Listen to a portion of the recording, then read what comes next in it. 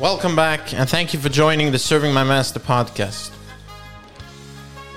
So we discussed a little bit the idea of clarity and how that clarity could take us through our day, through our life, and is, of course, the essential ingredient to what we discussed, the idea of happiness, where we can void all doubts and see with clarity exactly what we are doing in this world, why we are doing it, and have the knowledge of knowing I am doing exactly what I'm supposed to be doing. One of the most incredible tools one has to have in order to get there is trying to understand a little bit better what it is that we are looking for on a constant basis throughout our day and, of course, in the long term.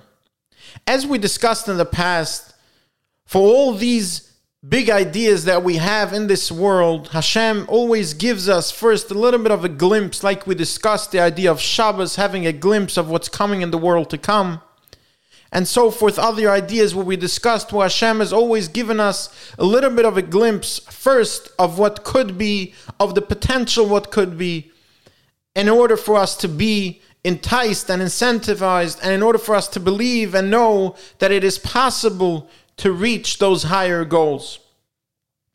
And in this specific topic, the glimpse that he has given us is quite obvious. We see throughout history and throughout the world, people are willing to give up certain comforts, certain ideas that they would express that they want in order to receive something in the long term. In other words, people are willing to go to work 9 to 5, to give up sitting on the couch or other so-called comforts in order for in the long term to have some other idea that they feel is more important. And of course, this idea is the essential part and tool of a person reaching clarity. A person has to be able to differentiate from things that I want and things that I need. A person has to be able to differentiate from things that I want and things that are actually good for me. A person might want to eat donuts the entire day. A person might want to eat sugary drinks the entire day. But essentially, that will not be good in the short or long term. In other words, we have the capacity to differentiate between things that I feel and think that I want and things that are actually good for me and that are actually right.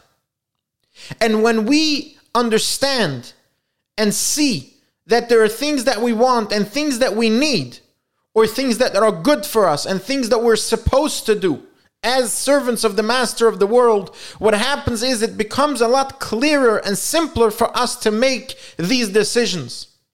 When a person is able to say, wait a second, when I'm thinking this idea, when I have this doubt, is it because I want it? Is it because I want it for whatever biased or underlying reason? Or is it something that is essentially something that I need and something that is good for me for now and for the long term?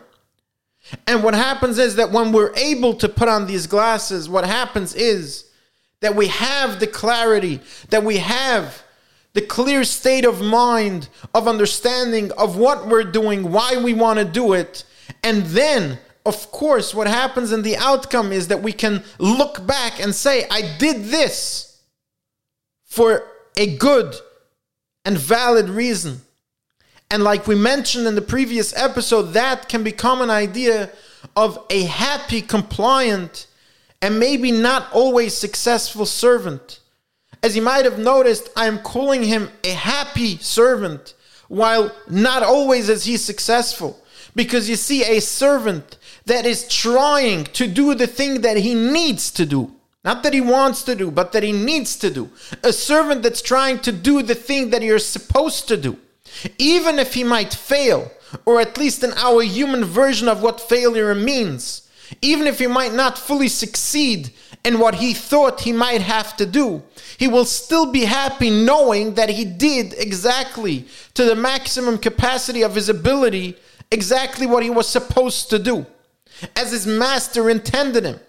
Because you see, the outcome is irrelevant anyway. The point in this world is not that we should be masters of our outcome, that we should be the masters of the plan of what's supposed to happen and what life is supposed to look like. The point here is to understand that we're servants and therefore only the master's will matters. And since our master is the master of the world, the outcome of the story is anyway something that he will write. The only thing that matters to us is to do what he wants us to do in this world. And this, of course, brings us to the idea that we have about how one must go about what is called in Chovos HaLevavos the idea of Ishtadlus, the idea of working towards a certain goal. And as one goes through the reasoning behind this, it becomes crystal clear that the outcome never matters. The outcome is only something that is relevant to a master. And since we're not in this world to be masters, the outcome is never relevant.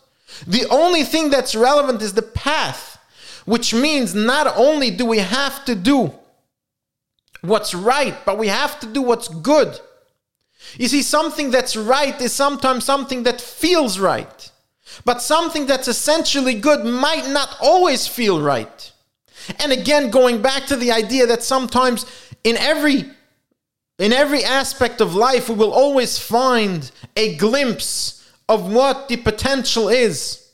And in this, the same thing, a parent of a child might sometimes have to put the child in a hospital or go through a procedure. It might not feel right. It might feel wrong, but it is essentially good.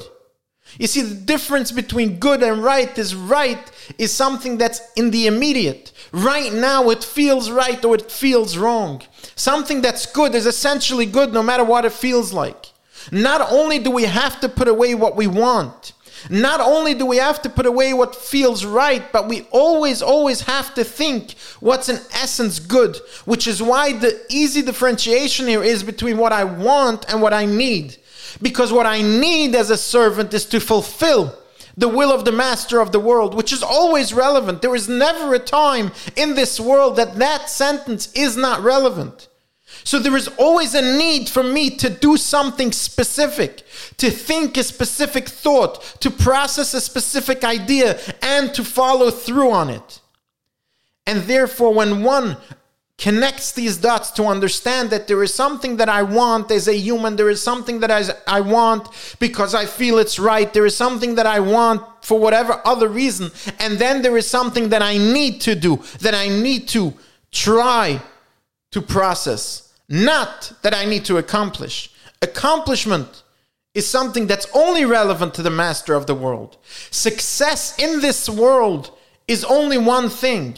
The only thing that reaches ultimate success in this world is the end of life. The only time a human being reaches the highest level of success is the end.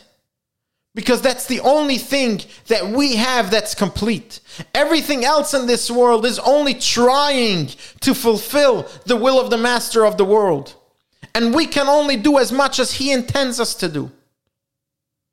So let's try to put these things together in order to have another ingredient and another tool that we can use on a daily basis.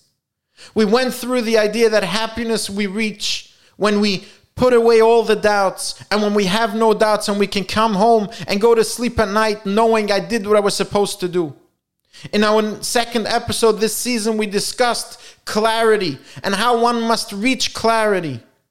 And now in today's episode, discuss the idea, the differentiation between what I want and what I need. And when one can differentiate between the two, that is what can bring one to make decisions based only on what I need to do, based only on what I need to do as a servant. Thank you for joining me today. I look forward to continuing this discussion with you. And again, if you feel that this episode and this podcast might help someone you know, please feel free to sharing this podcast with them. Thank you again, and have a wonderful day.